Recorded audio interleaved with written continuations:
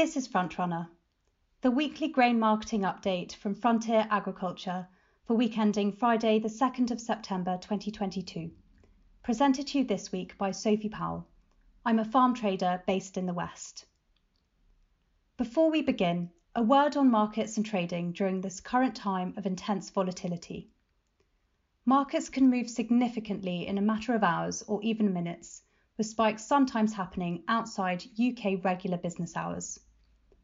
MyFarm is our free online platform which offers Frontier customers 24/7 access to market information, grain prices, and the ability to sell grain at a time more convenient to them. With a MyFarm account, you can see live global prices, market reports, exchange rates, and commodity pricing directly relevant to your farm, with options to set alerts and sell grain all in one place.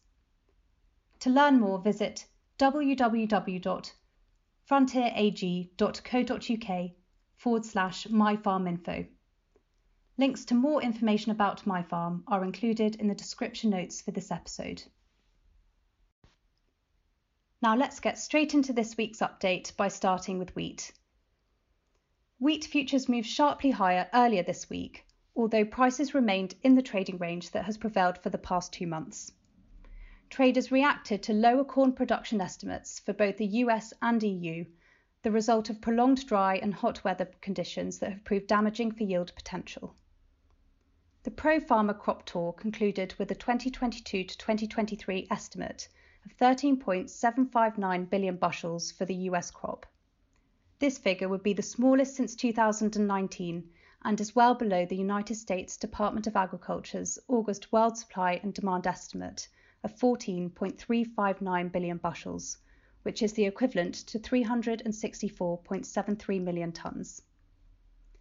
French corn crop ratings fell again this week, down 2 points to 45% good to excellent, in comparison to the 91% good to excellent rating at the same time last year. Analyst Agritel reduced its French corn production estimate to 10.8 million tonnes, which would be the lowest for over 20 years and well below last season's 15.5 million tonne crop. EU wheat export data from Brussels is still incomplete, and this week its update put shipments up 1.111 million tonnes to a total of 4.863 million tonnes. Individual port data, however, suggests the official numbers are between 1.2 to 1.5 million tonnes behind the actual amount of EU wheat shipped, masking the strength of international demand for EU wheat. With the EU corn crop in decline, domestic use for wheat in feed rations will likely increase further and tighten the EU balance sheet. US trade data is also lacking following the switch to the new data system. United States Department of Agriculture officials said it will take until mid-September before US wheat export sales volumes are updated. Record Russian wheat yields are leading to an increased volume of cheaply offered wheat in export markets. Traditionally, Algeria sources most of its imported wheat from France, but it is reported Russian wheat was offered $10 to $15 below EU wheat offers, resulting in 100,000 tonnes being sold to the North African country this week. The Russian invasion of Ukraine continues to impact the country's agricultural production potential, and observers see that extending into the 2023 to 2024 season. A lack of funds could see a further decline in the wheat planted area of between 30 to 40% to around 3.8 million hectares, coupled with lower yields as fertiliser use declines. The 2023 wheat crop is likely to be in the region of 15 million tonnes versus the estimate for the current season, which are between 19 to 20 million tonnes, and is a considerable contrast to the 2020 record wheat harvest of almost 33 million tonnes. Domestic demand is between 9 and 10 million tonnes, which suggests the country will still be in a position to export wheat, provided shipment routes remain open. This week, officials said that the Black Sea corridor to export Ukrainian grain is currently operating normally, despite a counteroffensive by Ukraine military forces on Russian-held territory in southern Ukraine. Now let's turn our attention to what's been happening with barley this week. Domestically, feed barley is continuing to trade between a £14 to £17 per tonne discount to feed wheat, depending on location. Farmer selling is slow, as harvest is nearing completion in Scotland and drilling beginning in England. Some domestic demand does exist, but the impact of higher grain prices, particularly from April to June, has had an impact on UK animal feed production. The AHDB published data earlier this week and stated July 2022 feed production was down 8% from the year before, with barley usage in these rations significantly lower than the previous year.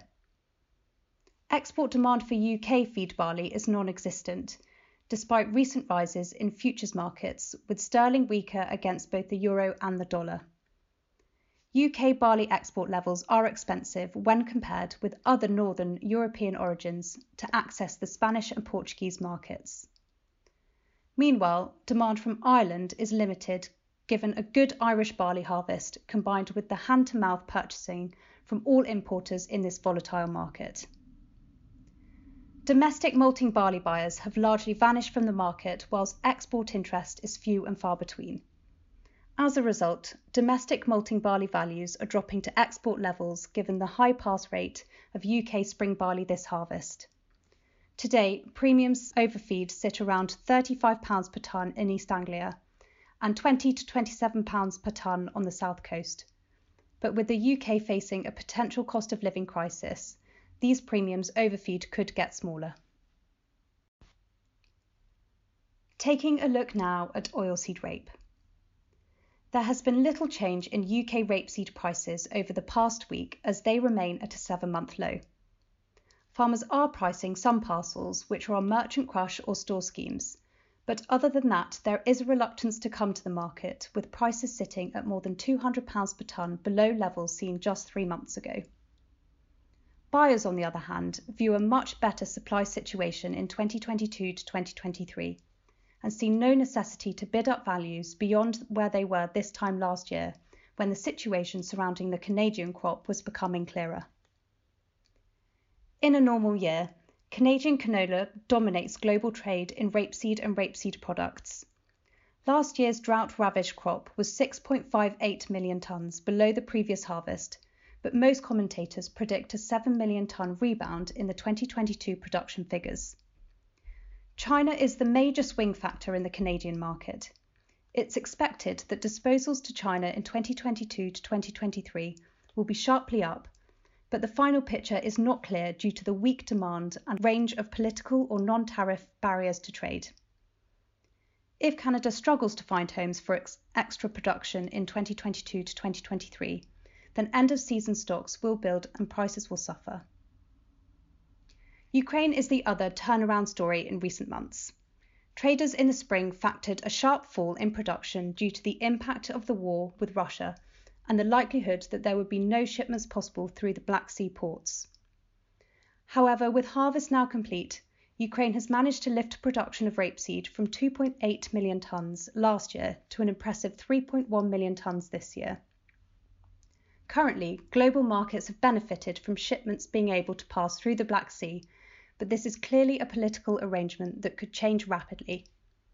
With ample supplies and weak demand as the world's economies slow down, rapeseed prices look destined to drift lower, but a shift in political climate could trigger a change in market sentiment. Moving on to pulses now.